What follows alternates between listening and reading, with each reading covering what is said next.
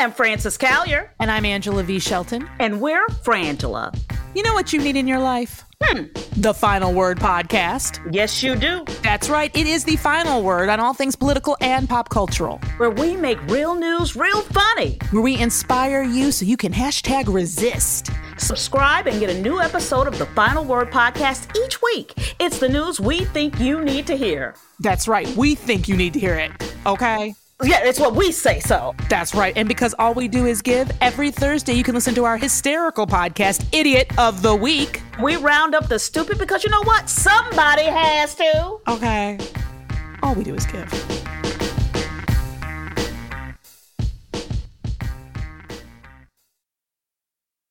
Hey, it's Kimberly, host of the Start Me Up podcast. If you like your politics with some loose talk and salty language, you're going to love my show. I interview the coolest people like Mary Trump, Kathy Griffin, and DNC Chair Jamie Harrison. The Start Me Up podcast has an easygoing, casual style and a strong emphasis on left-leaning politics. We also have frank discussions about sex and more than a few spirited rants. Just visit patreon.com/startmeup or wherever you get your podcasts and start listening today. Hey Mueller Junkies, this is your host AG. Today we officially launch our new online store. We have all sorts of great merch including canvas totes, unisex and baby doll tees, tanks, mugs, and tumblers, all featuring the Mueller She Wrote logo. We also have some new designs including Mueller Junkie and Mueller Maniac t-shirts. And of course, you can still get free gifts by becoming a patron, including our Sexy Justice calendar. Being a patron carries with it all sorts of other access, including our weekly newsletter, which features my research notes, and links to all the pertinent articles for the week. It also includes membership in the MSW Book Club and access to the entire backlog and future bonus episodes. We are also diligently working on making the archive of newsletters and show notes available to patrons. So head to patreon.com/MuellerSheWrote and sign up today. Then visit MuellerSheWrote.com to check out our new store. There's something for everyone, and thank you for supporting women in media and women in podcasting.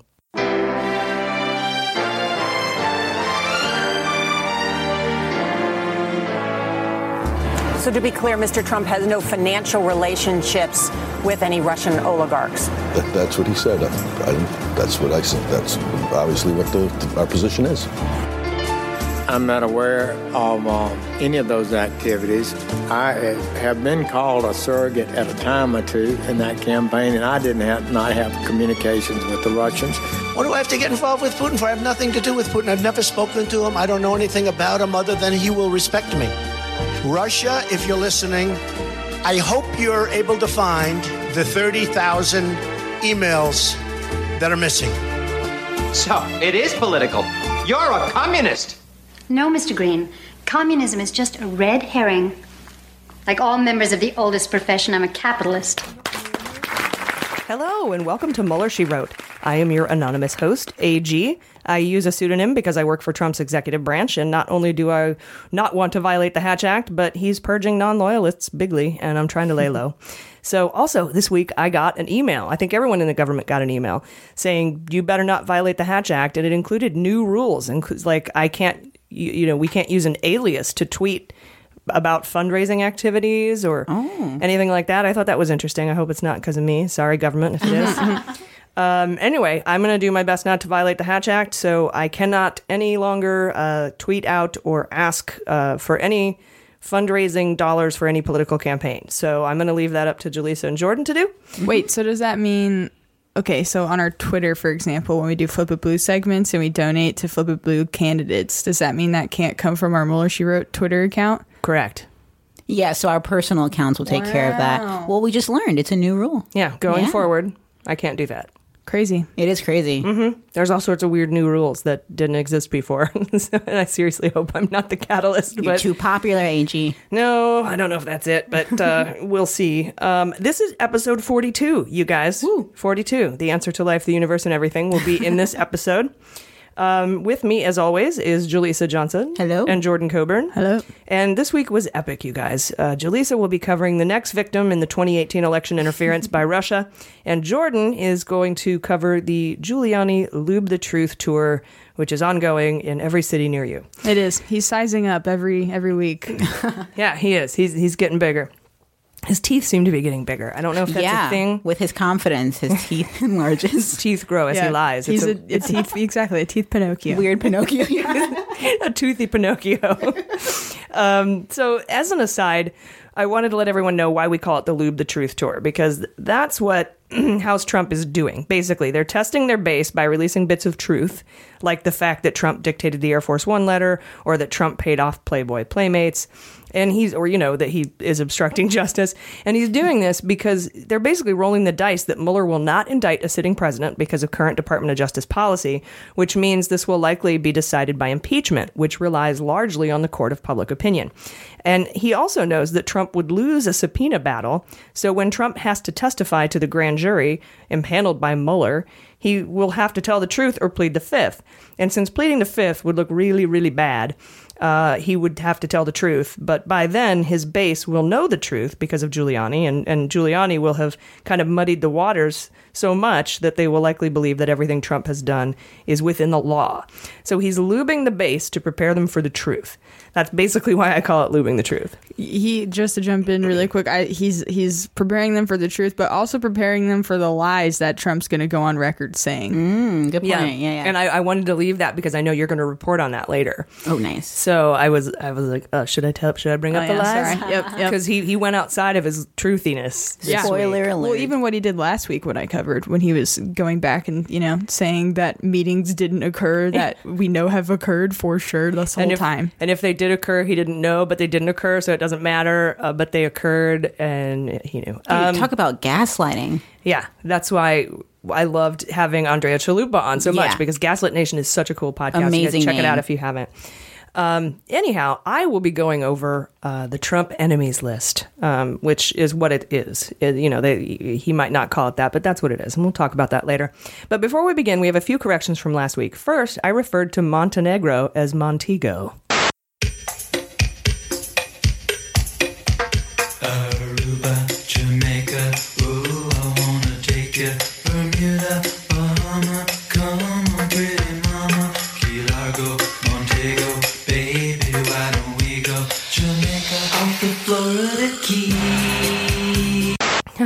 Love that song. No, I don't. Also, I had said Collins, who was indicted for insider trading, was going to withdraw from the race. In fact, he's only suspending his campaign. So there's that. I think he's still going to end up on the ballot. And finally, I wanted to address this clip. It's just hilarious to me to watch them try to do technology.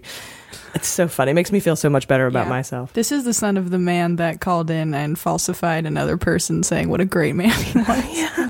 So I want to make sure everyone knows I don't think it's because they're old. I don't want to practice ageism here.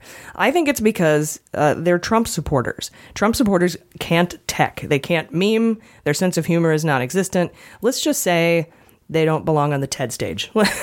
Some of them try to. You ever seen that frog meme, the Pepe? I mean, yeah, some of them at the top, like the elitist Trump supporters, they know what they're doing. But you're right, but the masses, the Trump supporters, the memes are hilarious. They're poorly. The graphics are bad. They're kind of blurry. They're pixelated. They don't understand DPI. True. They misspell a lot of shit. And Pepe's just a weird choice of like a Nazi slogan. A frog? Why a frog? Why a frog? Yeah, because back in the day when I was in SHARP, which is the Skinheads Against Racial Prejudice, your laces indicated what faction you were behind. Like if you wore white laces, you were white power. If you wore red laces, you were a Nazi. If you wore one black and one white, you were two-tone, which is what I was. But they had this, if you were blue... Wait, what's two-tone? Two-tone... Skinheads Against Racial Prejudice. Ah, got it. Like, listen to the specials and Selector and Toasters. And you like the fashion of... Right. Yeah. Black and white. And then if you wore blue, you were neutral. And then green meant you loved frogs, which was just, I don't give a shit about anything. But now it means something. And that bums me out. That's a little where bit. they started. I like the idea of the blue laces, not giving a shit about the neutral people. I'm just neutral. They're like, I can't really take a position on Nazis. That's great. Would that be your laces? I'm going to go blue. Good people on both sides. Yeah. That's what the blue laces were for. No, I don't know. I think they were just like, I don't give a fuck. We got a minor correction on a Space Force segment, too. Someone said, minor Space Force correction, China shot down their own satellite, not North Korea. Oh, thank you. Thank you. Why did I think it was North Korea? They can't shoot anything down. Yeah. No accuracy at all, even against themselves. I should know better. China's better aim. Finally, we have some great guests this week, including a veteran and fellow resistor, Red T. Raccoon. We have David Priess, he's going to join us again to discuss his involvement in the letter from former security officials damning Trump's stripping of Brennan's security clearance. He was part of that letter. Yay. And we have a very special guest to give us a breakdown of the Manafort trial. Randall from @RandallsAnimals on Twitter of nasty-ass honey badger fame will be here to give us an overview of the Manafort trial. I figured, I remember one time seeing on The Daily Show when Jon Stewart brought Fred in from B-52s to read a passage of an extremely boring book to like make it more interesting. So I think that's kind of where we're going with this. Oh, I love it. And the honey badger video, I watched that so much in high school, like over and over and over again. Honey badger don't care. So funny. Nasty ass Manafort don't give a shit. I'm excited to hear what he has to say. Anyway, let's go over this week's news with just the facts. Okay, before we get into the facts, I got a message from the contact page of MuellerSheWrote.com from a disgruntled listener who said they can no longer recommend our podcast to Trump supporters and Mueller haters because they allege we are no longer unbiased in our reporting, which I suppose is fair, although I think we were always biased in our reporting. I was going to say, I think it's been pretty consistent. We acknowledged it pretty forthrightly. But I support everyone's right to not listen to a podcast. Yeah. We're clearly on the side of justice, and I tend to think everyone knows that. I'll try to do a better job of drawing clearer lines between facts and conjecture, but I thought that's what beans were for. Yeah. But thank you for the feedback. Okay. It's hard. Yeah, it's hard not to have bias about something that we're so passionate about. So it's going to come up. Yeah, but I mean, it's noted. I'm not trying to pander to Trump supporters either. If we sway some in the process, that's dope. But mainly we're reporting what's actually happening, and what's happening is fucked up. And the GOP sucks ass, and they just are to blame for a lot of this stuff. Started my new hashtag this week. Hashtag Geo please. I like it. Yeah, but we also take down Democrats when they're fucked up. Yeah. We do. We're pro-justice. That's what it is. Yeah, and if Democrats go down in Mueller's report, I'm for it. Yeah. I want the corruption gone. So anyway, sorry if you're a Trump listener and you found that we're too against Trump. We are part of the resistance. That's what we do. Mm-hmm. Yeah. Thank you for listening, though, up until... Yeah, and reaching out. Yeah. Until just now. Yeah, I don't mean to be a hater. That's... Yeah. But, I mean, I've come to the foregone conclusion that there's just certain minds we're not going to change, and I'm not going to try. Exactly. I've encouraged others to stop arguing with Trump loyalists. It just gets you nowhere. Right. What was the old saying, like, don't argue with an idiot, they'll drag you down to their level and beat you with experience? Yeah, free will is powerful. I think, you can preach all day to someone what you think is right and wrong, but at the end of the day, they're going to do what they want, and we have to accept that that's America. And we have laws to prevent people from getting hurt by people's bias, but I don't think our bias is harmful. I don't think we're trying to hurt people with it. So no, we want to save people with justice. Yeah. All right, so let's get going here. Monday morning, we learned that Peter Strzok was officially fired from the FBI. Now, there's been a lot of opinions on social media about this move, but let me lay out the facts. In the federal government, if you want to fire someone, it has to be for a fireable offense, first of all. And in Strzok's case, there was a thorough investigation done by the IG, Horowitz, Inspector General, who concluded that while Strzok fucked up by using his FBI phone to send texts disparaging Trump, and that there was an appearance of bias, the IG found that Strzok's political views did not at all affect his investigatory work or his work within the FBI. The recommendation was made that he be suspended for 60 days without pay because that is the punishment all other agents in the past have received. And when a person brings a wrongful termination case against the government, the number one thing the judge is looking for is whether or not that person was treated in the same or a similar way as others in the past who have committed the same infraction. In this case, revoking the 60-day suspension and firing Strzok is not the normal MO in the FBI. So they've created a problem for themselves by firing Strzok for an infraction that everyone else gets a 60-day suspension for. The only rule Strzok broke was using the FBI phone to send his texts, which included negative texts about Hillary and Bernie as well. He seems to hate everyone. That is not a fireable offense, you guys. So I think the administration has a wrongful termination case on their hands, and of course we'll cover it. And Strzok's GoFundMe for legal fees raised over $325,000 on the first day. And what I consider the most interesting part of the story is who fired Strzok. It was Bowditch. Listeners who've been around since the beginning will remember the Comey Five. Bowditch is one of the original 5 people that can corroborate Comey's interactions with Trump. So why did Bowditch fire Strzok? Why didn't, Wray, who's the head of the FBI? So I'm wondering, like, did he succumb to the dark side? Did he give a loyalty pledge to Trump? Is that why he's still there? Or is Trump pulling, like, that sadistic mob move of having struck fired by one of his own political opponents? Oh. I hope we learn the answer, and we should watch what happens to Bowditch as the investigation presses on. Yeah, maybe they just want Strzok to be a martyr. Yeah, I was thinking that could be the third option, is that they wanted to beat them to the punch and make it seem like they're coming up on the side of, like, what's fair instead of, like, being forced into something by Trump. Yeah, I don't know. But what I thought was interesting this week was when, you know how I said Strzok hates everybody equally? Yeah. There's a thing that's been in our lexicon for a long time called an equal opportunity racist or an equal opportunity bigot. You've heard that phrase, right? Totally. I hate everyone equally. Yeah. Well, when Sarah Sanders was defending Trump's use of a possible N-word on a tape from Omarosa, Sarah Sanders said, you know what? Trump is an equal opportunity attacker. Like, I swear to God, she was about to say equal opportunity racist. And she stopped herself before she realized she was just about to call Trump a racist. Oh, man. I thought that was really funny. They slip up sometimes. They almost got her. Then Monday, Giuliani started in on his weird-ass, incoherent public mumbling, and Jordan's going to go over that later in the show. New mumble rap, I guess. Oh, yeah. Must be hard to rap with those teeth. Oh, my gosh. That's why it's mumble rap. That would actually be, like, top of the charts these days. It's like when you dress as a vampire for Halloween, you're like, hey, everybody, I'm here. Yeah. I want to play a carnival game that's like that big Bertha one where you, like, knock down her giant-ass teeth with, like, beanbag balls. But I want to sample Trump saying Giuliani. the United States of America and just put that on a really dope track and just make it the coolest diss track. Dude, you should do a mumble rap. But, Yeah. like, lay down a beat, do a mumble rap of Giuliani over it. To just sample all of their little rants. Call it Lube The Truth. Oh my gosh, I think guys. it would be I'm on great. it. I'm on it. Parody SNL. Pay attention. Please donate so we can raise funds for these projects. Yeah. Become a patron now so that we can make weird videos. Also Monday, a Trump-appointed judge upheld special counsel Mueller's authority. Judge Dabney Friedrich from the D.C. federal court said that Concord Management, which is one of the entities that was indicted along with all the Russians by Mueller, he denied their motion to have the case dismissed on the grounds that Mueller's appointment is unconstitutional. This has been tried multiple times by Manafort specifically that I'm thinking of. And the courts keep denying their motions, thereby upholding Mueller's authority to investigate Russian interference. So remember last week when Roger Stone aide Andrew Miller held himself in contempt by refusing the grand jury subpoena, and Joyce Vance came on and told us that he did so because he was teeing up to appeal Mueller's constitutionality. Mm-hmm. Well, that appears to have happened. They have filed an appeal to the second highest court in the land, D.C., I think, appellate court. And this appears to be the vehicle that the conspirators are going to use to have Mueller's authority challenged in higher courts. He filed an appeal to the D.C. appellate court that, yep, I was right. Look at if I just read my notes. all will become apparent. And this could go all the way to the Supreme Court. And it's their way of having the Supreme Court hear arguments that Mueller's appointment was unconstitutional. So keep an eye on that. Oh, my goodness. Then we got what's his name? Kavanaugh. Wrath of Khan? There we go, yeah.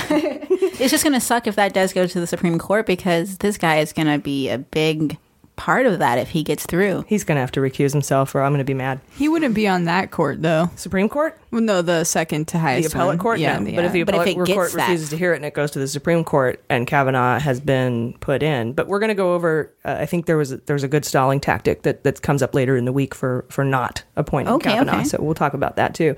But I predict that the court will side with Mueller on this one.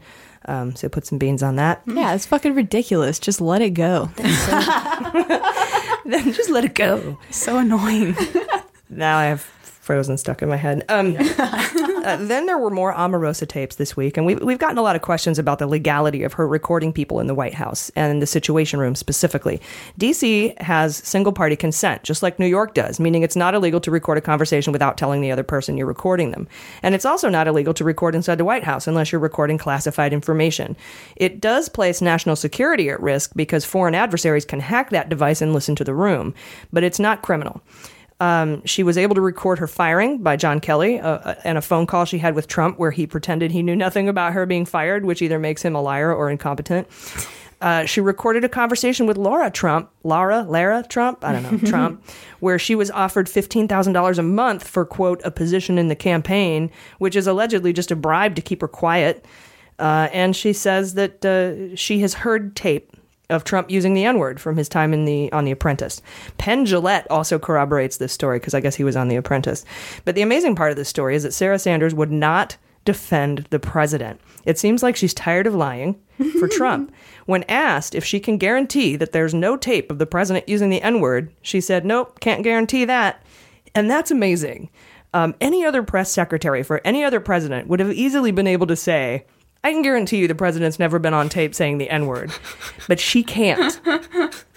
And she's tired of being proven wrong, of giving wrong information. So this is like the first time she's ever like sort of stood up for herself. Yeah. You're right. I never thought of it that way. Yeah. I was like, pissed at her because she was, saying that she couldn't guarantee it, but I never thought about the fact that was actually her way of kind of resisting. Covering her ass. Yeah, her own fuckabee way. She's like, there's probably a tape out there with the N-word on it, so I'm not going to guarantee that. She's not going down for that. Yeah. She's like, guys, I'm sorry, go ahead. No, but the fact that he's so racist that she can't make that guarantee, that's amazing. Yeah. Mm-hmm.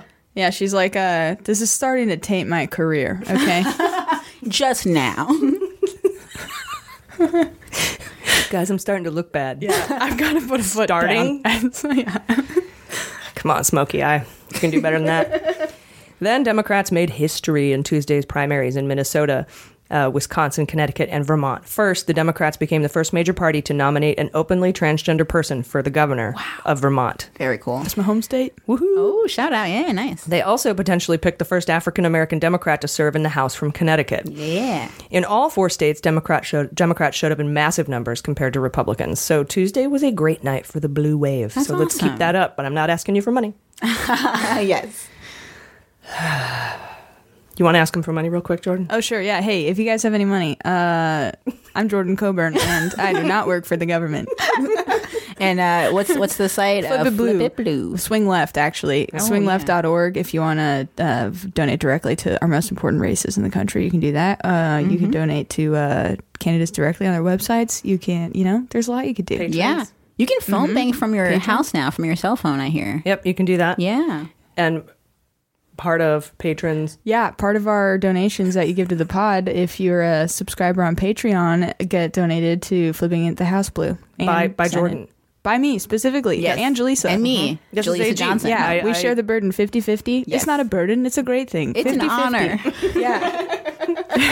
That's A totally ethical, honorable process. Yes. Yeah, and the views and opinions expressed by Jordan and Jaleesa are not the views and opinions of AG, the federal government, or the branches that AG is associated with. Thank you. Correct, correct. Any sense of irony you're sensing is all in your head. Yep, nope. I'm not being sarcastic at all.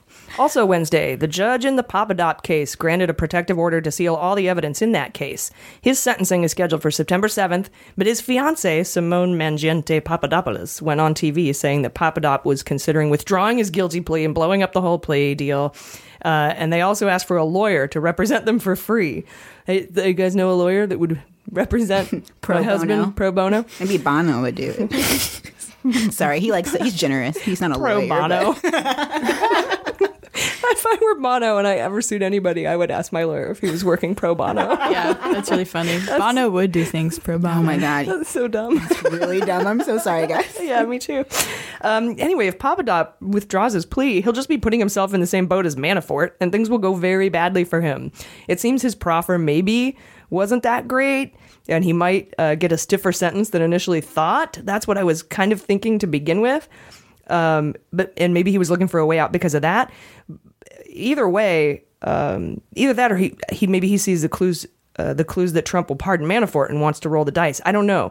But this Friday was the deadline for the government to make a sentencing recommendation, and at 8 p.m. on Friday, they filed their recommendation, and they want him to serve 0 to 6 months. So it looks like his proffer was better than I at first was thinking.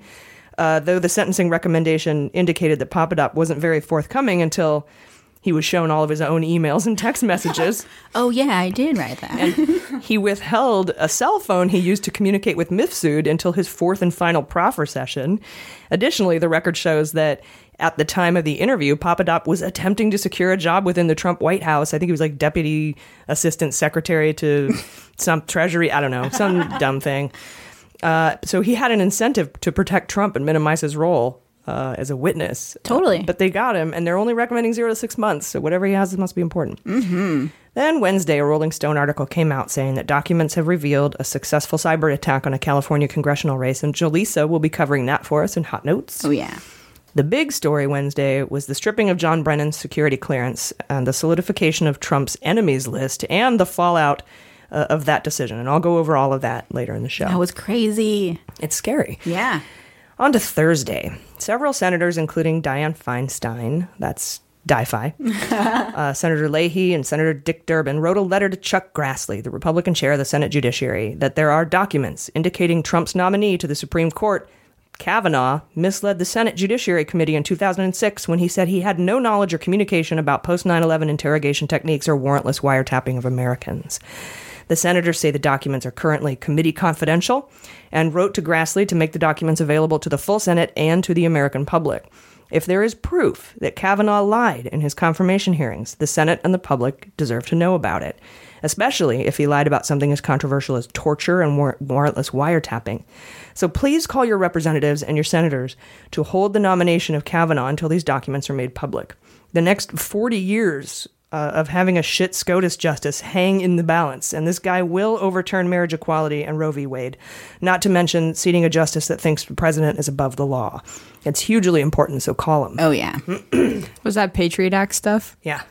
It was the stuff Comey was working on in Higher Loyalty. Remember when he's like, we can't torture people, you guys? I can't justify this legally. Wow, he was in it. Kavanaugh was in somewhere in there. Dude. Weird. Yeah. And he lied to the Senate, saying, no, I didn't have anything to do with that. I'm just a good Christian boy. I like unborn babies. Also Thursday, we learned that Trump's stupid military parade will cost $92 million, not the original $12 million he quoted, mostly because he wants to add tanks. Oh, my goodness. And that probably includes the street repair that would have to happen if you rolled tanks down the street.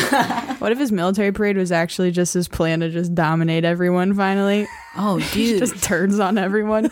He could. That was horrifying. We'll all be lined up for him. We'll be like, yay. Oh, my God. You know, people are going to look back on parades like that during this crazy time when he was like the worst president ever. And they'll be like, why did they throw him a parade? Like, why is this happening? He threw the parade. Exactly. But it'll look bad for us. But, well, you guys, the Pentagon came to its senses and canceled the parade. Oh, that's right. Yeah. Hopefully. For now, right? Because it knows it's a total waste of money, but more likely they realize the optics leading up to the midterms, as most veterans and Americans oppose this colossal waste of taxpayer money. So today, we wanted to talk to a veteran about his thoughts surrounding things like the parade, the $92 million parade, the ghost leaders at the Department of Veterans Affairs, and of course, Space Force. So he's a former Army medic, and he was in Iraq from 2006 and 2007. Red T. Raccoon. Red, welcome to Mueller, She Wrote. Thank you for having me. Yeah, we really appreciate you being here. I've been following you on Twitter since we started the podcast, and I wanted to get your thoughts on, first of all, this parade that initially was $12 million, then was $92 million, and now has been postponed and or canceled by the Pentagon or Trump. We're not sure which. They're both accusing the other of canceling it or postponing it. What are your thoughts on that parade and the money that they were going to spend on it? So I was adamantly against the parade as soon as I heard it. And this was a few months ago. It's been kind of thrown out there for a while. And then when real numbers started getting put towards it, I think more and more people started realizing the scope of this. I mean, there's so many different angles where I think this is wrong. From just a logistical standpoint, you're asking soldiers to go and give up their Veterans Day in order to come to D.C., which I guarantee most of them would not have been local to begin with, which means, again, spending time away from their families when we should be going and honoring veterans and our service members. Secondly, the visuals in regards to this are just astonishing. This is what dictatorships do. Authoritarian regimes go and have parades of this nature. I understand that, again, we have local parades that we honor veterans. That's completely different than having military aircraft and military equipment rolling down through Washington, D.C. And then the most important thing, and I think the thing that really bothered me the most, is that amount of money, where originally, again, you said it was $12 million, and then it ballooned up to $92 million. And through my advocacy with veterans and kind of learning more and more about the VA system itself, that money can be utilized in so many better places to go and help out our veterans, or even just our active duty service members too. There's a lot of challenges when it comes to budgets, when it comes to veterans. That money definitely could be used elsewhere. And unfortunately, I don't think it's going to be. I think that, Trump even put a tweet out yesterday in regards to just buying more jets, not knowing that jets cost a lot more than $92 million. But it just shows how cavalier he is with our tax money. And it's definitely something that I'm glad got postponed. I'm hoping it actually gets canceled. Yeah, he doesn't seem to quite understand the optics, or he does, and maybe he canceled it because of the optics for the upcoming midterm, and then blamed the Pentagon so that he didn't look like he was canceling his parade. I don't know. He seems to go about these things in very odd ways. He does, and that makes it challenging being a normal civilian, kind of looking into how these things go down. And it's not just a parade. It's, tax reform, it's healthcare. Messages aren't very clear from this president, and it confuses everyone. They don't really know what is the real message. What's the mindset of this person? And it just makes it difficult, and especially as a veteran. Again, you're seeing these things continuously happen to veterans where it's one message is being put out there in front of a crowd. Hey, we support veterans. We support our service members. And then you're seeing bills and you're seeing things like this parade come out where you're like, no, you know what? You are not doing that. You're using veterans in order to go and make a statement, maybe go and gather some votes, but the actions don't coincide with the words. Yeah, and there was news out this week that, remember when he decided to forego a debate and instead held a fundraiser for veterans, and then apparently he gave half of that money to veterans organizations and used the other half for campaigning, which is, I believe, illegal. And it's, again, just his actions, you're right, they just don't support the message that he is, standing up for the veterans or being a steward of taxpayer money. And that's evident in this whole Space Force thing, where you're just taking part of the Air Force and giving them all new uniforms and creating an all new bureaucracy and spending all that money to do something we already do. Exactly. And I'm so glad you used the word bureaucracy, because that's exactly what it's just going to end up being. There is a Space Command in the Air Force. They have these things under control. Just going and creating this in order to go and help out some private companies, some government contractors, I think it's just the wrong way of doing this. And all of our military leaders agree that this is just a huge mistake. And I'm so glad you actually mentioned the fundraisers, because Trump has a nasty habit of doing that, going and having fundraisers and saying that the money is collected for veterans, and it's not actually happening. And one incident that is actually being investigated by the state of New York goes back to before the elections. I don't know if you remember this, but there was a primary debate, and Trump decided that he didn't want to be part of that debate. So he had his own veterans fundraising press conference. And again, all that money just disappeared out of nowhere. And the state of New York now, again, is investigating that. But again, it's just this image, and it's frustrating as a veteran. And I'm a younger veteran. I've only been a veteran for 10 years, but just talking to fellow veterans, they're frustrated also. They've been dealing with this for even before Trump, just the bureaucracy as far as the Veterans Affairs are concerned. Or sometimes, again, when we're not dealing with a fresh war, some of these veterans get forgotten. And I know that we've had these problems in the past with Vietnam veterans and some of the World War II and Korean veterans also. It's just time that our government starts taking care of us. Yeah, I agree wholeheartedly. And I think Trump would do well to remember that veterans and the military, active duty service members, pay taxes, and to have those tax dollars be used for something like this parade, or having a Department of Veterans Affairs that apparently is being run by this group of 3 guys at Mar-a-Lago, who have no oversight, which is completely out of the norm. Is very frustrating to veterans. I'm a veteran. It's frustrating to me, and most of the veterans that I speak to, although it's hard to gauge the actual support or non-support among veterans for this kind of stuff. So I do run into a lot that support Trump like full throttle, and I can't quite understand where that support comes from. Yeah, and I living in North Carolina, we have a very large veteran and military community, and I run into the same thing. And what we see in the political climate nowadays is that there's a lot of animosity and a lot of kind of butting of heads when it comes to topics.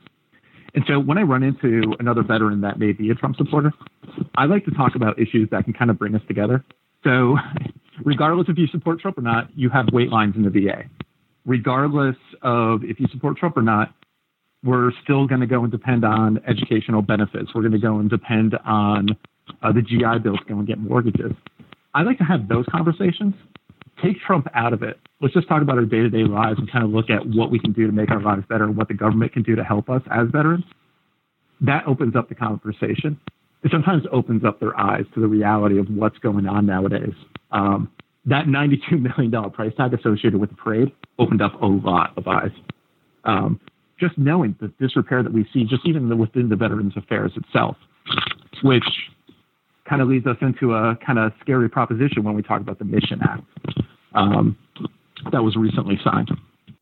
Yeah, and I agree with you. When I end up talking to veterans who are Trump supporters, there's that way in where you find things that affect all of us, regardless of the administration, and open up the conversation from there, and a lot can be learned. And I think that also probably applies to the bigger picture, whether you're a veteran or not, to find out and speak when you speak to Trump supporters, or at least independents who don't have who don't resist. We can find our common ground and move forward from there. Exactly. And that's what I try to do a lot on social media. And I know sometimes, some days I'm better at it than others, but sometimes diving into these really hot topic issues, people want us to go and do that because that divides us even more. There's a lot of things that we can agree on that aren't as white hot. Let's go and take a look at some of the smaller issues that we all can agree on and kind of tackle those to kind of bridge, between the two sides. And then afterwards, now that we've kind of laid some groundwork down in regards to kind of seeing eye to eye, let's go and start tackling some of those tougher issues.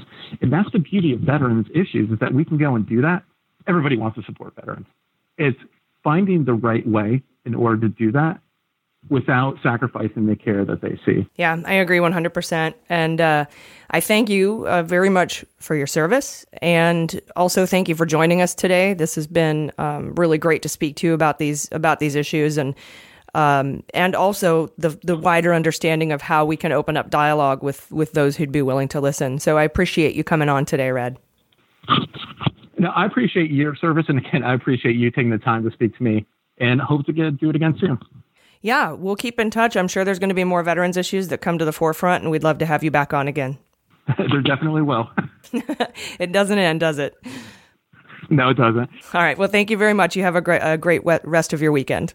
Finally, Thursday, the Wall Street Journal reported that Cohen struck the hush money deal with Stormy Daniels after the Access Hollywood Grab Them by the Pussy tape came out. The source of this story has said that Cohen wasn't really into the idea of paying her to keep her quiet when the idea first came up in September, but changed his mind, saying he was open to deal in October when the Pussy tape came out. Pussy tape. This shows clear intent to affect the outcome of the election, making this payment, in my opinion, and probably in a lot of legal opinions, an illegal in-kind campaign contribution that went unreported. So, totally. Watch that, because I think he's going to be in big trouble. Mm-hmm. Beans all over that one. Beans. Yeah. All right, guys, we'll be right back.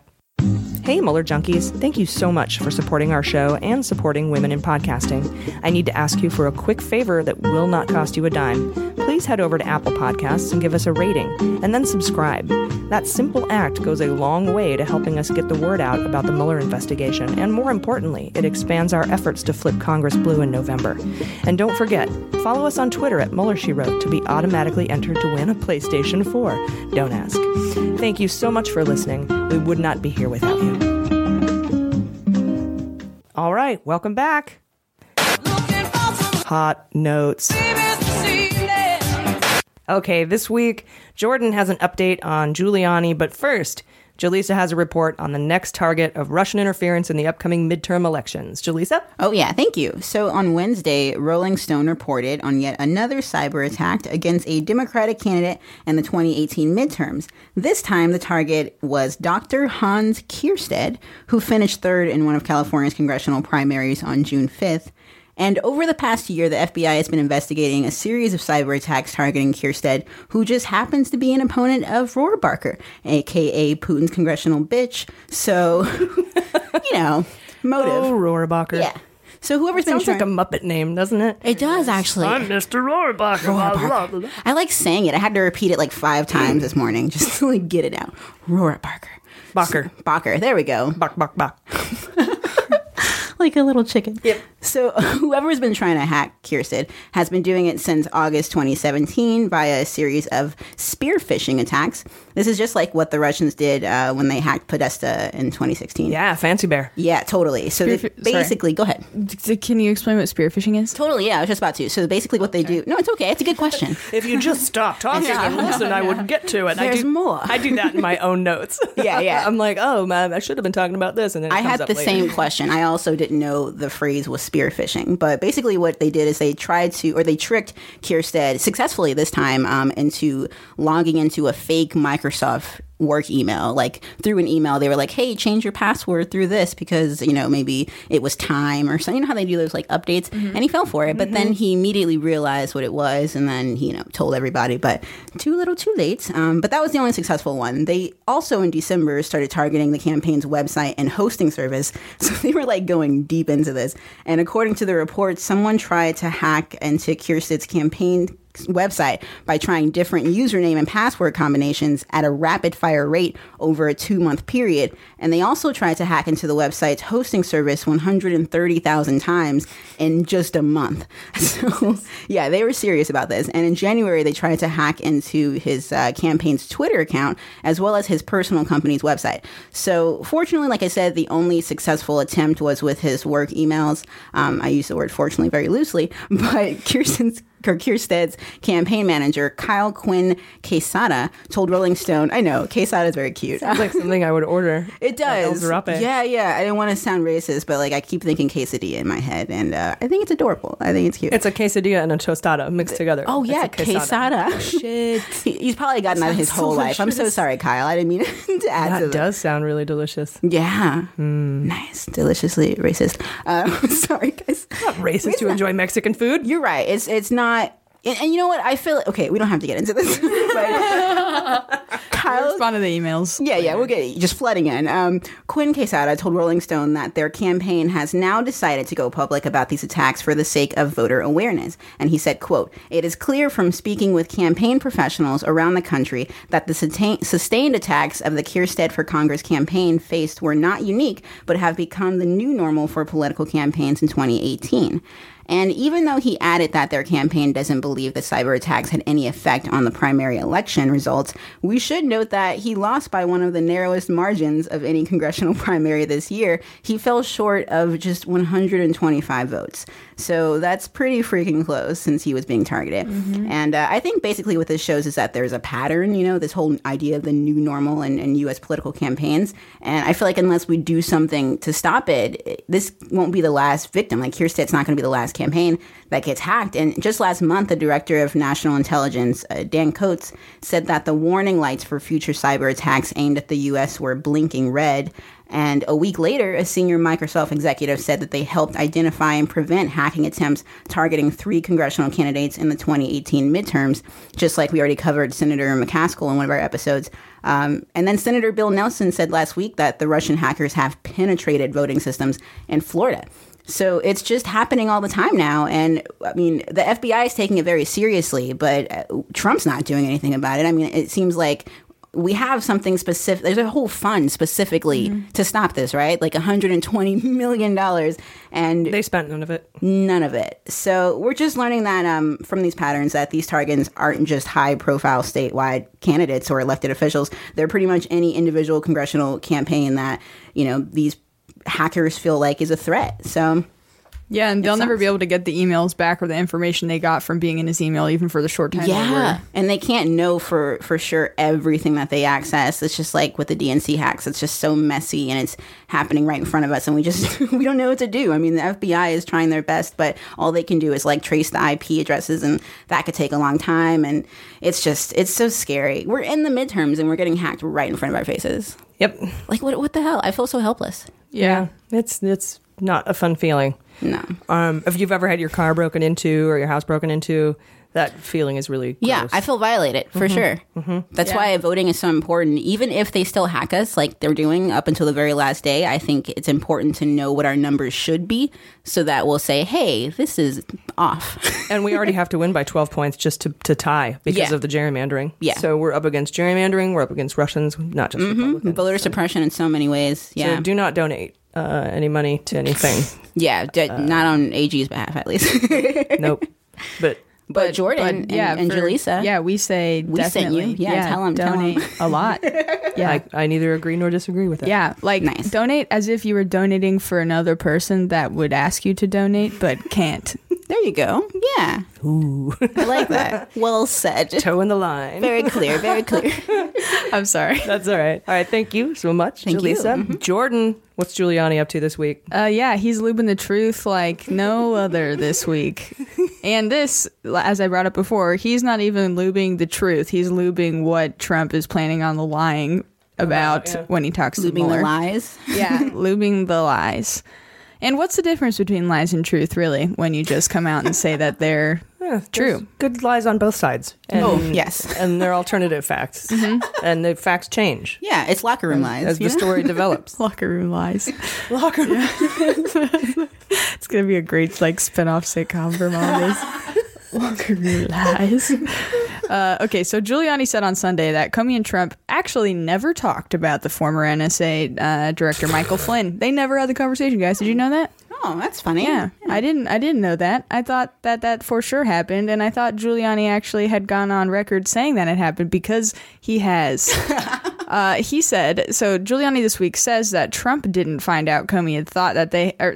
Okay, sorry. This is how he corrects it. He says, no, I was talking about in the past when Trump found out that Comey had said that meeting happened. And I only found that out in May 2017 when the New York Times reported on the Comey memos. Wait, that what came is out that his logic? month. So basically he's saying that the meeting that he says, okay, so remember, it's like he makes it very insulting confusing to all of us that we have to even go back and say all this. It's hard to try to explain his logic. Yeah. So first I'll say the couple times that he for sure said and acknowledged that Trump and Comey had that conversation, and Trump asked Comey.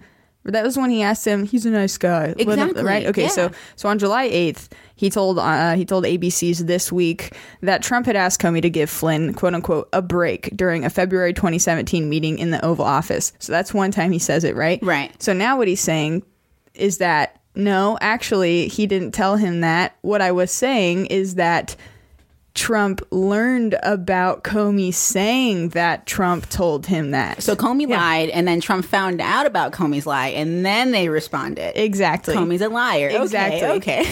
And he's also said stuff like, well, no, I didn't say that. What I was saying is that that's a possibility of something that could have happened, or some weird thing. Exactly. So now they're trying to go back, erase what actually happened and what he already acknowledged happened, and say, no, Trump wasn't talking about what he had said. I wasn't talking about what Trump had said. I was just talking about what Trump had said. He heard that Comey had said, Trump had said to him. Whoa. And you're not even exaggerating. No, that's exactly what he's trying to say. Yeah, he's just dragging his base around in this fucked up merry-go-round of lies. So that sounds like a horrible merry-go-round. It does. It does. And so, yeah, just a reminder, Comey was, of course, investigating false claims by Flynn about his contacts with Russian officials, specifically Sergei Kislyak. He's also a cameo star on Russian television. So, oh my gosh. Michael Flynn, that is. And Kislyak, they all are. Wow. So, okay. He goes on and says ABC.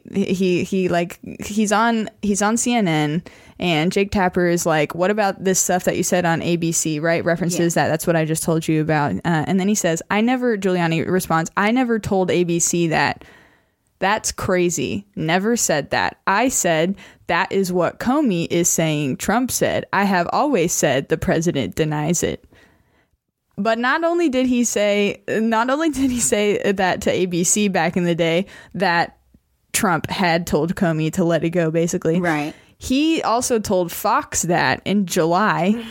And this is what he said in the interview. The obstruction thing is crazy, Giuliani said in that interview. Quote, he had a right to fire Comey. That's what it's all about. He had a right to say to Comey, give Flynn a break.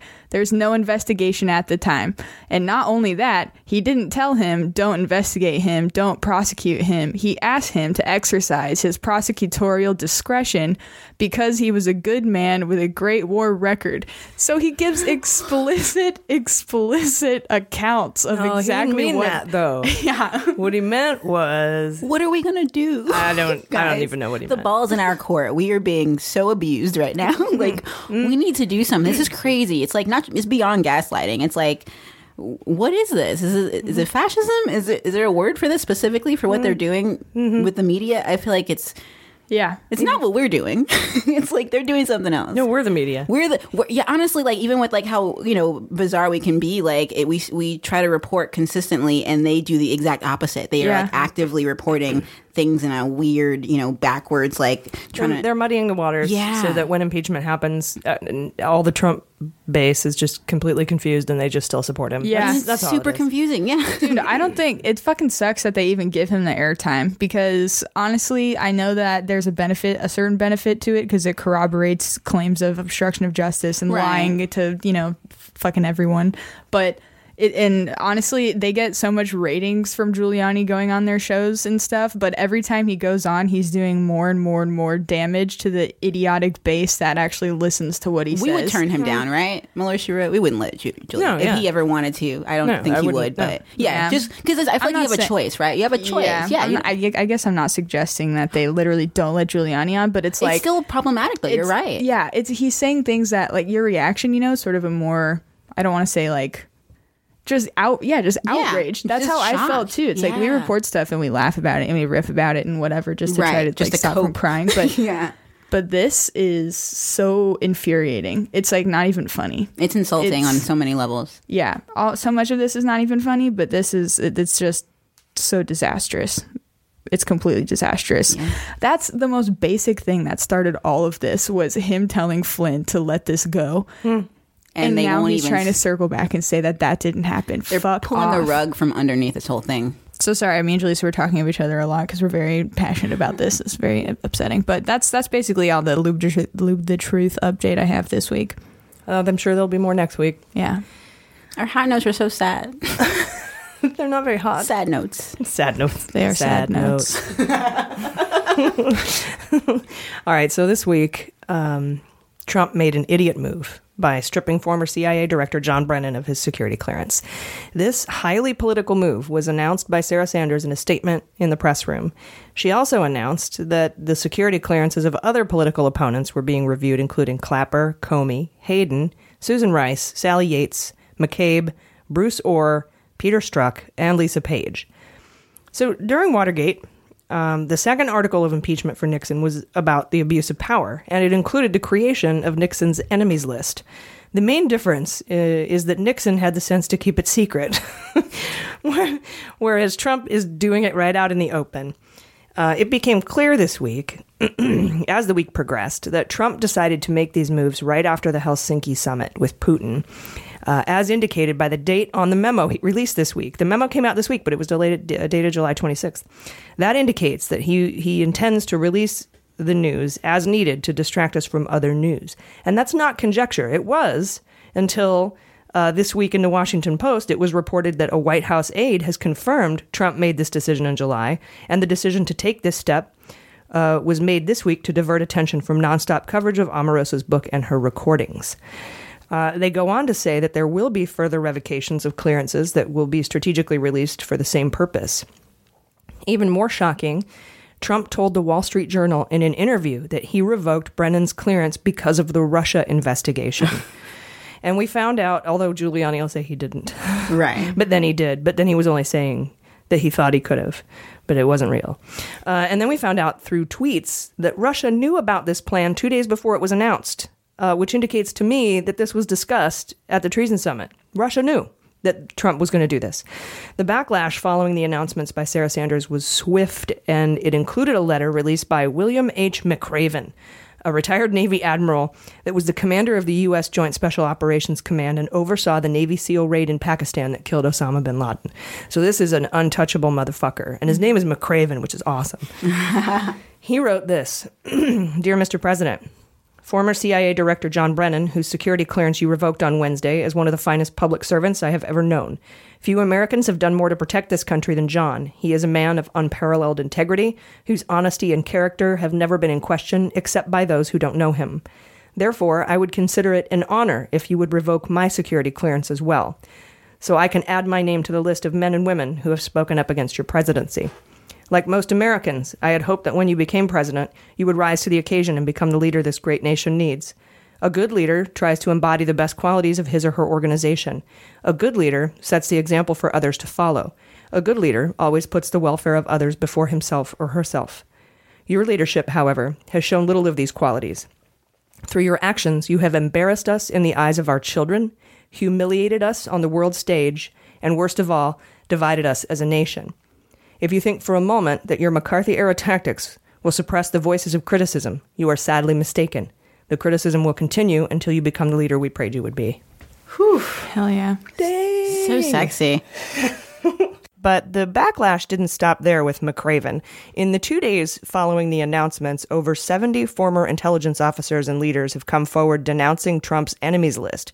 We have one of those former CIA officers with us today. We've had him on the show before. Please welcome David Priess. Hi, David. Good to have you back. Hello again, AG. It's good to be back, but I'm saddened that it's come to this and that I have to be back to be talking about this, frankly. Yeah, it's pretty outrageous. So tell us a little bit about this letter and why you signed it. Sure. Well, what happened is after the revocation of John Brennan's security clearance, and we still don't know exactly why, the first statement officially from the White House was it was because of his erratic behavior. I've known John Brennan for 20 years. Erratic is not in the top 100 list of adjectives I would put with him. It's because he was saying nasty things about the president. But then the next day, the president comes out in the interview with the Wall Street Journal and says, well, it's all these people who are involved with the rigged witch hunt. Either way, it wasn't about the actual justification for holding a security clearance, which is, does he need it? If he doesn't, he shouldn't have one. Or has he done something to violate the terms of the security agreement? And there was not a single word about that. In the wake of that, most people saw that virtually every former director and deputy director of the CIA, Republicans and Democrats alike, people who have served across administrations, came out with a letter saying that this is not the right thing to do for national security. A number of other people saw that who did not rise to the level of the director or the deputy director of CIA or to become a director of national intelligence and said, yeah, we feel the same way. And so then we had about, I think, 60 former CIA officials from all areas of the business, all former officers, who simply said that this is something we oppose, the actual or threatened removal of security clearances from former government officials. We made clear that in signing the letter, we don't necessarily agree with the words Director Brennan chose or the way in which he expresses them. That is irrelevant. The point is, it's his right to say those things because that is protected political speech. To start using security clearances as a political weapon against those with whom you disagree crosses a line that has not been crossed in national security before. Yeah, I agree with you. And can you tell me why it's important to national security that former CIA officials retain their security clearance? Yeah, and I'll answer that in a surprising way at first, which is to say it isn't. In many cases, it's not. The default is when you leave government employment from a position for which you had a security clearance, you no longer need that clearance. Now, the government may decide, and this is not an individual choice. This was not John Brennan or anyone else who decides this. This is the government's choice. If they need the skills and the expertise of that person for a particular project, then they will allow the security clearance to continue. In some cases, that's for contracts for specific projects. In some cases, my understanding is for someone like John Brennan at that level, it is more common simply because it makes it much easier in the case of a crisis to have them come in and essentially say, yes, I went through something like this when I was in charge. Let me give you help to get through this crisis. That can be done even without the security clearance, but that's a separate issue to discuss. And I would love to have a conversation about whether we have too many security clearances and what are the right and wrong ways former officers should have them. That's great. But what's happening now isn't about security clearances. It's about the politicization of a national security norm, which is not the way to protect national security. It's applying a political litmus test before seasoned experts are allowed to share their views. And that's why so many of my former colleagues signed on to this letter.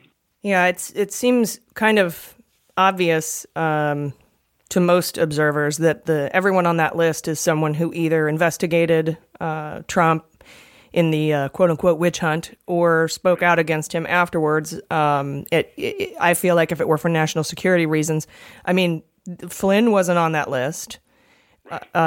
People who've actually violated national security are not on that list, and it clearly isn't being used in the way that it was intended to be used. At least that power, and so you're right. It is interesting to note for that first list, the list of directors, deputy directors, and now 2 directors of national intelligence have signed on. Many of them are people who were on that list that was put out by the White House of people that they're reexamining the security clearances. What's odd about that, many of them were Republican appointees. Many of them were Democratic appointees as well, but many of them were Republican appointees to the extent that it is directed at people who are likely to either testify or speak out about the, quote, rigged Russia witch hunt, quote. Mike Hayden is an odd one to have on that list because he left office when George W. Bush left office and was a critic of President Obama on many national security policy issues. He had nothing to do with the intelligence surrounding the Russia investigation. The only thing he has done is, from a conservative internationalist position, criticized some of the national security decisions and some of the character issues and some of the lack of truth of this president. There is no justification on national security grounds to revoke his clearance because he has not said anything remotely classified publicly. There are no grounds, even if you wanted to punish people who might be able to testify against the Russian witch hunt thing. Mike Hayden doesn't even fall into that category. The only explanation left is political speech. And if you're going to criticize somebody for political speech and revoke clearances based on it, I seem to remember Michael Flynn standing up and leading a chant of lock her up, which is much more on the extreme of political speech than anything that people like Mike Hayden have said publicly. Yeah, that's a really good point. And I don't know, it just seems to me that once Trump finds out he has like an unfettered power, like his pardon power or this revoking security clearances, he just seems to use it over and over again. Like he just becomes kind of almost like addicted to that ability to do these things unilaterally. It's Yeah, and the metaphor that I heard recently was the scene from Return of the Jedi when Emperor Palpatine, the Dark Lord, starts using the Force lightning against Luke Skywalker. And he gets so obsessed with using it that he loses his ability to understand what's around him. He gets blinders on, so much so that Darth Vader can lift him up. He's still shooting Force lightning out of his fingers, and he throws him down a reactor shaft and he explodes. It's that kind of thing. It's this blind focus on this tool that I've just discovered I can use. The odd thing with this one, though, AG, is it has been reported from the White House that the whole idea of this was to change the narrative, that the narrative was Omarosa and the tapes she had, and maybe, just maybe, there's a tape of the president using the N-word. Honestly, I can't see anybody who already has a position being changed one way or the other, whether they hear him actually saying that or not. Everybody assumes that he has and does. So they want to change the narrative from something that probably would not do any political damage, and they change the narrative to this, to raising the issue of national security, to raising the issue of Republicans who are rightfully criticizing the president on national security grounds. To me, that's an odd narrative shift that you want to do. It's a weird strategy if you're trying to do it. Word is they're going to do it more. Yeah, I don't know if it's Jim Clapper next or somebody else next, but I tell you, since we put the letter out yesterday and since the directors and deputy directors put their open letter out the day before, it has been just an amazing tidal wave of other former government officials who have said, oh, sign me up. I want to stand up and join this. So there's definitely more to come. You're right. That is backwards. I mean, I if I were the president, I would think that the Omarosa stuff would have a less political impact than an enemies list, which was the second article of impeachment for Nixon. It would be like me trying to distract the cops from my shoplifting by murdering someone. And we need to remember, moving beyond the issue of this letter or the security clearances, and something we may talk about in the future, we need to remember that the president has very wide powers, both constitutionally and by custom, by practice in the imperial presidency. Things like granting and revoking security clearances, things like giving pardons. But that does not mean that presidential powers cannot be abused. And Richard Nixon had an article of impeachment specifically about abuse of power. Not saying he couldn't do some of the things he did, because those are presidential powers.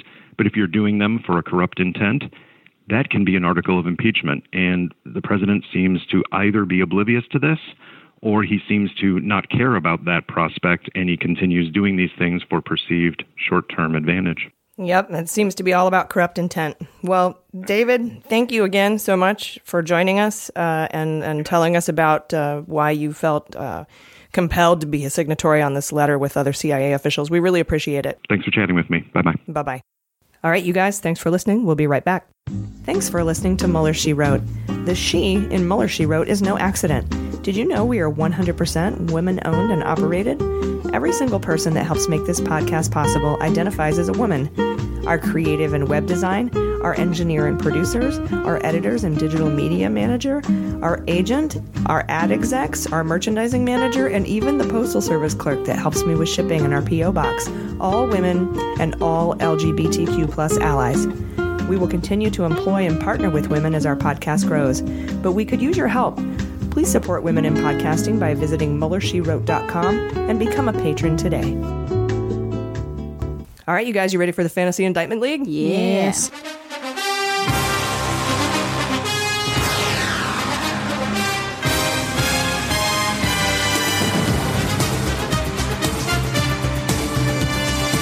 All right, you guys, this week, I'm keeping my same picks, which are Cohen, Butina, Jr., Kushner, and a rando Russian. So I'm not changing. I still have the same reasonings. They're not going to do any of the, Stone or collusion indictments until they get Miller or something. I don't know. And that could go to the Supreme Court. I don't know how they're going to do it.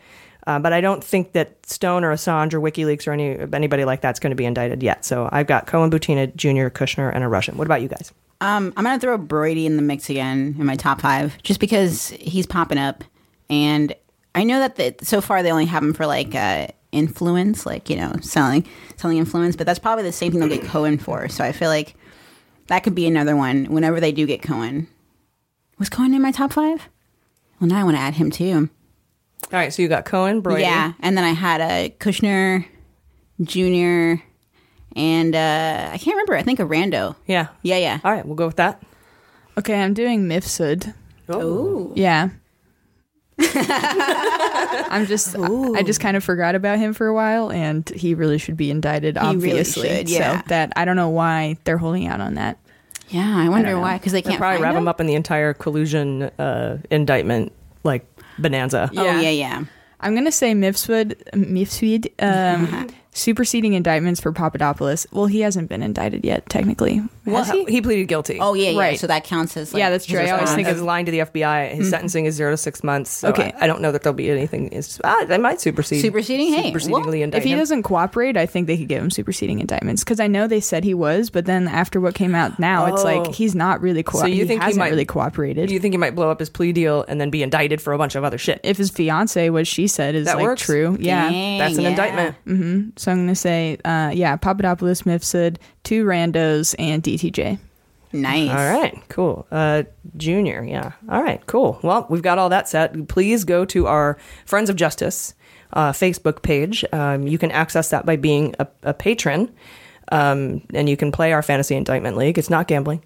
And you become a patron by going to patreon.com/MuellerSheWrote for as little as $1. You get all that stuff. So. Oh, yeah, good stuff. We have 903. You guys, we are 97 away from our 1,000 patron goal. That is amazing. I think we can get there in 2 weeks. Yeah. Or 1 week. Maybe. We should do something cool when we hit 1,000. Like sometimes, like just throw them a little. We'll have a party. Yeah, there we go. We'll also change the goal to 2,000. Yeah, we'll definitely do that. To 2,000. Yeah, that will be a thing.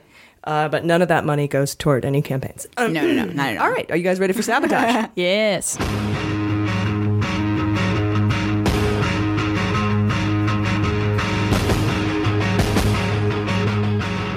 So this Saturday, the Daily Beast reported that late Friday night, in the dark of night, Maria Butina was abruptly moved from a jail in Washington, D.C. to the lockup in Alexandria, Virginia. That's where Paul Manafort is being housed. Butina's lawyer got a collect call at midnight on Friday from the Alexandria jail, but the call was cut off before they could speak. He went and tried to visit, but wasn't allowed. But then he was able to visit Saturday morning, and he told the Daily Beast that neither he nor his client were informed of the move. He nor his client was informed or were informed? Was. Either or was. Yeah, was. Informed the move. Okay, welcome to third grade grammar. It's still higher than Trump's level. I care. Nor were they told why she was moved. The Department of Justice did not respond to a request for comment, but she was moved in the middle of the night. Interesting. That could be because they ran out of sandwiches, or it could be because she was being threatened and needed to be moved to a safer facility. I don't know. Wonder. I really wonder too. Or closer to her trial, or maybe coming up under Mueller's umbrella, and that's where he wanted her. I don't know. Could they be wanting to call her to the stand? No, that's stupid. Prosecution is done. Yeah, they would take her from anywhere, really. Wait, is defense done too? Yeah, defense rested. Damn. Yeah. All right, you guys. There was another big thing. Late breaking news this weekend. The New York Times reported that the White House counsel, Don McGahn, has been cooperating extensively with Mueller's obstruction inquiry. This pleases me to no end. Yeah. We predicted this back in episode, I think, 8 or 12. Ooh. And then we talked about it again in 14. Remember how I said that they have the same lawyer and they're probably not testifying to Congress because they're cooperating with Mueller, and Mueller was like, don't tell Congress anything. Because if you do, then Trump will know. So, that's so valid. I remember. Yeah. So don't testify in Congress to the public. You come talk to me. And I think that also could indicate that. Anyway. Nice. According to a dozen current and former White House officials and others briefed on the matter, McGahn has shared detailed accounts about the episodes at the heart of the obstruction inquiry, including some that investigators would not have learned otherwise. He's spoken with investigators 3 times, totaling over 30 hours over the past 9 months, describing Trump's furor toward the Russia investigation. Furor. Nice. Fervor. Verve. Toward the Russia investigation, and ways in which Trump urged McGahn to respond to it. This information includes Trump's comments and actions during the firing of Comey, and his obsession with putting loyalists in charge of the Mueller probe, like Benchkowski. McGahn was involved in Trump's attempts to fire Mueller and to get Sessions to unrecuse himself. McGahn was in the room, and we reported this, when Trump asked Rosenstein, "Are you my guy?" McGahn was there. This is huge, as lawyers usually claim attorney-client privilege, but it appears McGahn is willing to go out of his way to help special counsel to save his own ass. It's amazing. And it's important to note that McGahn's lawyer is also the lawyer for Bannon and Priebus, as I was stating before, so I wouldn't be surprised if they are cooperating fervently. This is crazy, though. This is huge. As well. So put some beans on that. Yeah. Now, I don't think that changes my fantasy indictment league. No, but it's so validating. What has it been, like 10 months since you called that? Yeah. Something like that. We're January. usually that far behind. It was like 7 months ago. It was like January. Mueller's always 10 months ahead of us, is what it is. All these people that are losing loyalty, do you think they just really thought he was going to get away from it until now? I don't know, man. They're like, oh, now this looks bad. They couldn't have thought this would be what it was. No way would they sign up knowing it was this risky. They just probably thought they'd get away with it, is what it seems. I don't know. But if McGahn helps, I'll go see his tribute band. Oh. I think he plays in some sort of weird no way. Old guy. No, I'm not ageist. Older gentleman tribute band, where they, Creedence, Clearwater Revival, stuff like that. I dig it. I got to have an outlet, We have a few of those in San Diego. All right, so are you guys ready for Mananigans? Yes. Phenomena.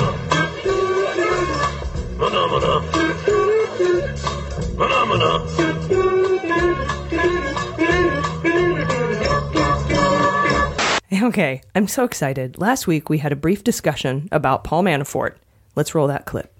Get David Attenborough to just narrate in Manafort. Or the honey badger guy. Paul Manafort don't give a shit. Oh my gosh, that'd be great. Paul Manafort don't care. Well, guys, one of our fans reached out to Randall of Randall's Animals. That's the guy who recorded the original nasty-ass honey badger video that has 87 million hits on YouTube. And he agreed to help us recap the Manafort trial this week. So let's take a listen.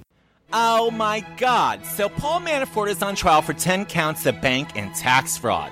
This is only one of his trials. The next one's supposed to start September 17th, and who knows how many more trials he's going to have with all these open investigations going on. Now, a long time ago, he worked for a Putin guy named Yanukovych or Yakomakchevich or Hubichikakov in Ukraine. And this guy was a total asshole. Manafort made $60 million and set up 31 foreign bank accounts so he didn't have to pay taxes. Oh, what a dick. Instead, he bought all kinds of crazy stuff, like a $10,000 karaoke system, a python jacket with 3/4 sleeves, gross, an ostrich vest to go with this ostrich coat, yuck. He bought the ugliest, most expensive clothes. Oh my God, did you see the blue plaid jacket? That's disgusting. Then, Manafort lied to get a bunch of bank loans before he quit his Ukraine job because he was broke. He even promised the banker he could be Secretary of the Army if he lent him $16 million. Can you believe it? But then the FBI raided his house at 4 a.m. and the judge made him wear 2 ankle bracelets. Not 1, 2. Oh, how fancy. His first trial has been cray-cray, and they called all the bankers and IRS agents and a guy from the Treasury who all said Manafort hid money and lied. But then his deputy, Rick Gates, testified. Oh my God. And Rick Gates cheated on his wife 4 times and stole about $700,000 from Manafort. Also another dick. Then there's crazy Judge Ellis. Ellis is a total honey badger. I mean, he's so feisty. He takes what he wants, and he's always yelling at the prosecution and accusing them of crying and being too slow. How cray-cray. Anyhow, the prosecution got the judge to apologize and talk to the jury about it, but the whole trial only took 10 days. Now that's fast, faster than a roadrunner. And this week, the defense rested without calling any witnesses because they don't give a shit. They're just so silly. But that's also so bold. The defense don't care. They're just going to take what they want. They either have no case or they're sure that Trump is going to pardon him. So Manafort don't give a shit. Wednesday, they gave their closing arguments and the defense talked about something the judge told them that he couldn't talk about. So the prosecution objected, of course, and it was a big old drama. But everything calmed down eventually and the jury started their deliberations. Then they needed a break over the weekend because one of the jury members really needed to go on a date. Oh, hello, Tinder. Oh my God, that's so hilarious. I'm going to try to make a video of that. You should, it's awesome. I love him. Nasty ass Manafort. So some other points of interest in the trial this week. As you know, we did not get a verdict. Womp womp. And I wanted to make sure you all knew why the deliberation could be taking so long. So Thursday, the jury gave a note to the court asking 4 questions. And among those questions, they asked about bank fraud. They asked about what a shelf company is. They asked to clarify what reasonable doubt means. And then they asked for a copy of the indictment, which is, I think, the important question here. And it is probably indicative of why they're taking so long to come back with a verdict. Mm-hmm. The judge refused to give them a roadmap of which evidence belongs with which count in the indictment. They were basically saying, can you give us the indictment again and tell us what of these 500 pieces of evidence goes with each charge? Mm-hmm. And the judge said, no.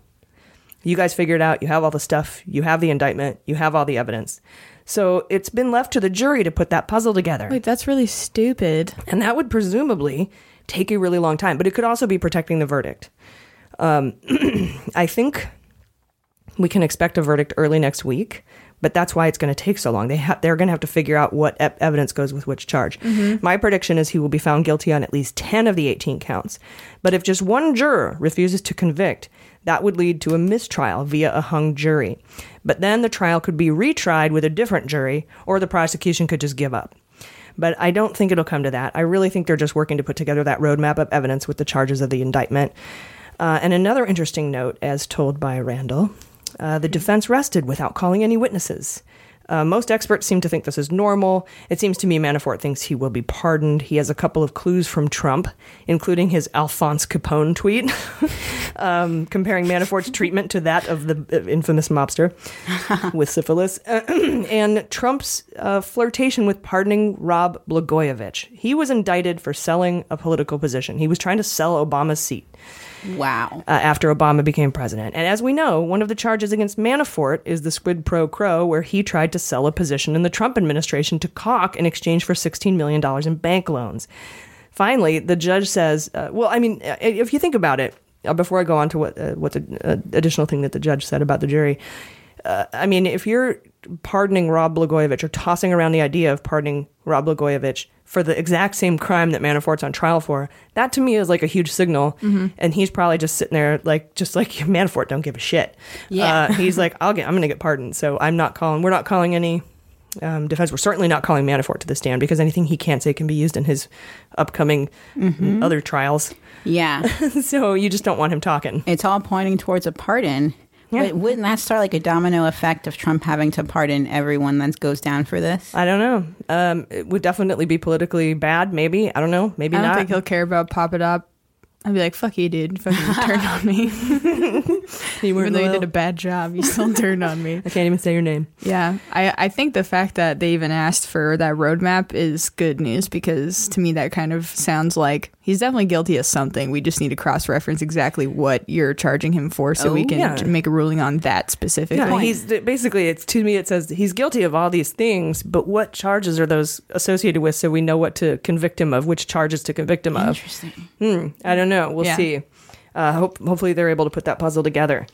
Finally, the judge says he will release some of remember the sealed sidebar conversations we talked about with Joyce Vance? He says he's going to release those to the public. Wow. But he will not release the names of the jurors for their own safety. As Ellis says that he himself has received threats over the case. Yeah, because he's a dick. He's like, I didn't think people would be so into this trial. I'm like, are you kidding? It's okay. So what kind of death threats? He didn't go into detail, I'm guessing, right? Did he say death threats? He didn't say death threats. He just said threats. Just threats. Okay, I thought I read death threats somewhere, but that was probably just like a weird blog. But yeah, so he has protection from the marshals. Good. But the jury doesn't, and so CNN's like, what are their names? And they're like, he's like, I'm not going to release that. Mm-hmm. Anyway. I suppose he's probably getting threats from not liberals. Oh yeah, that's what I assume. I was wondering if that was the like if you find him guilty, I'm going to kill you. Right. Yeah, whatever. Stomp a country mud hole in your ass, I think is a popular. Yeah, it's just I don't know if it's common for liberals to do that too. To like, I can't think of many. I'm sure they probably can think, like conservatives can probably think of instances, but we don't normally say things like that, right? Like we don't threaten. We're not usually violent. Is that like we generally don't have generally don't have the guns. Yeah, that too. But I think guns are okay for protection. But yeah, we don't. It's not. We're not really big on that.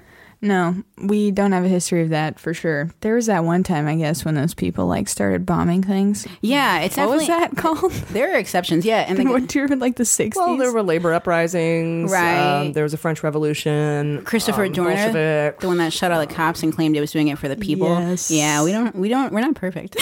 Have you read his manifesto though? I did, and it's on point, dude. It was on point. Not saying I don't say go out and shoot people. On point. It's there are better ways. You don't have to burn in a house and go down like that. Just the root of his ideology. It makes sense that he was so upset. Not saying it warrants what he did. Right, but his concerns were on point. Yeah. He was really close to it too, so that kind of messes with your head. Yeah. Yeah, he was talking about his experience and all the messed up things that he saw. Mm-hmm. Yeah, it's crazy. Well, didn't know we talk about Christopher Dorner today. Yeah. Sorry. No, hey, that's what we're here for. Yeah. We have microphones. Yeah, I think talking your way to justice is way better than guns. You want to say that? Yeah. I can't imagine. Penis mightier. You said the penis. Is that what? I did. That's what. Okay. That's what. The penis mightier than the sword. That's what Sean Connery says in Celebrity Jeopardy. I'll take the penis mightier. And then Burt Reynolds goes, "Are you guys selling penis mightiers?" I love that. It's really one of the best skits ever on Saturday Night Live. Celebrity Jeopardy. I like Black Jeopardy. Cover. Yeah. Oh, that was funny. Oh, so good. Anal bum cover. The Rapist. Oh, yeah, therapist. Oh, Jesus. Yeah. Mm-hmm. I'll take Jap-anus relations. That's Japan-U.S. relations. Yeah. I love SNL. They're killing it politically this season, or the last 2 seasons, man. It can't be hard. Well, true. There's a lot of material, but they're doing what I think comedy should be used for. Yeah, for sure. They're my favorite. We're court jesters. Mm-hmm. We're the ones who get the truth out. Yep. All right, you guys, that's this week's show. Thank you again for listening, and thank you again for supporting Women in Podcasting. We love you all. I've been AG. I've been Jaleesa Johnson. I've been Jordan Coburn. And this is Mueller, She Wrote. Mueller, She Wrote is produced and engineered by AG, with editing and logo design by Jaleesa Johnson. Our sound engineering is courtesy of Resonant Recordings. Our digital media director and subscriber managers are Jordan Coburn, Sarah Lee Steiner, and Sarah Hirschberger Valencia. Fact-checking and research by AG, with support from Jaleesa Johnson and Jordan Coburn. Our web design and branding are by Joelle Reeder with Moxie Design Studios, and our website is MuellerSheWrote.com.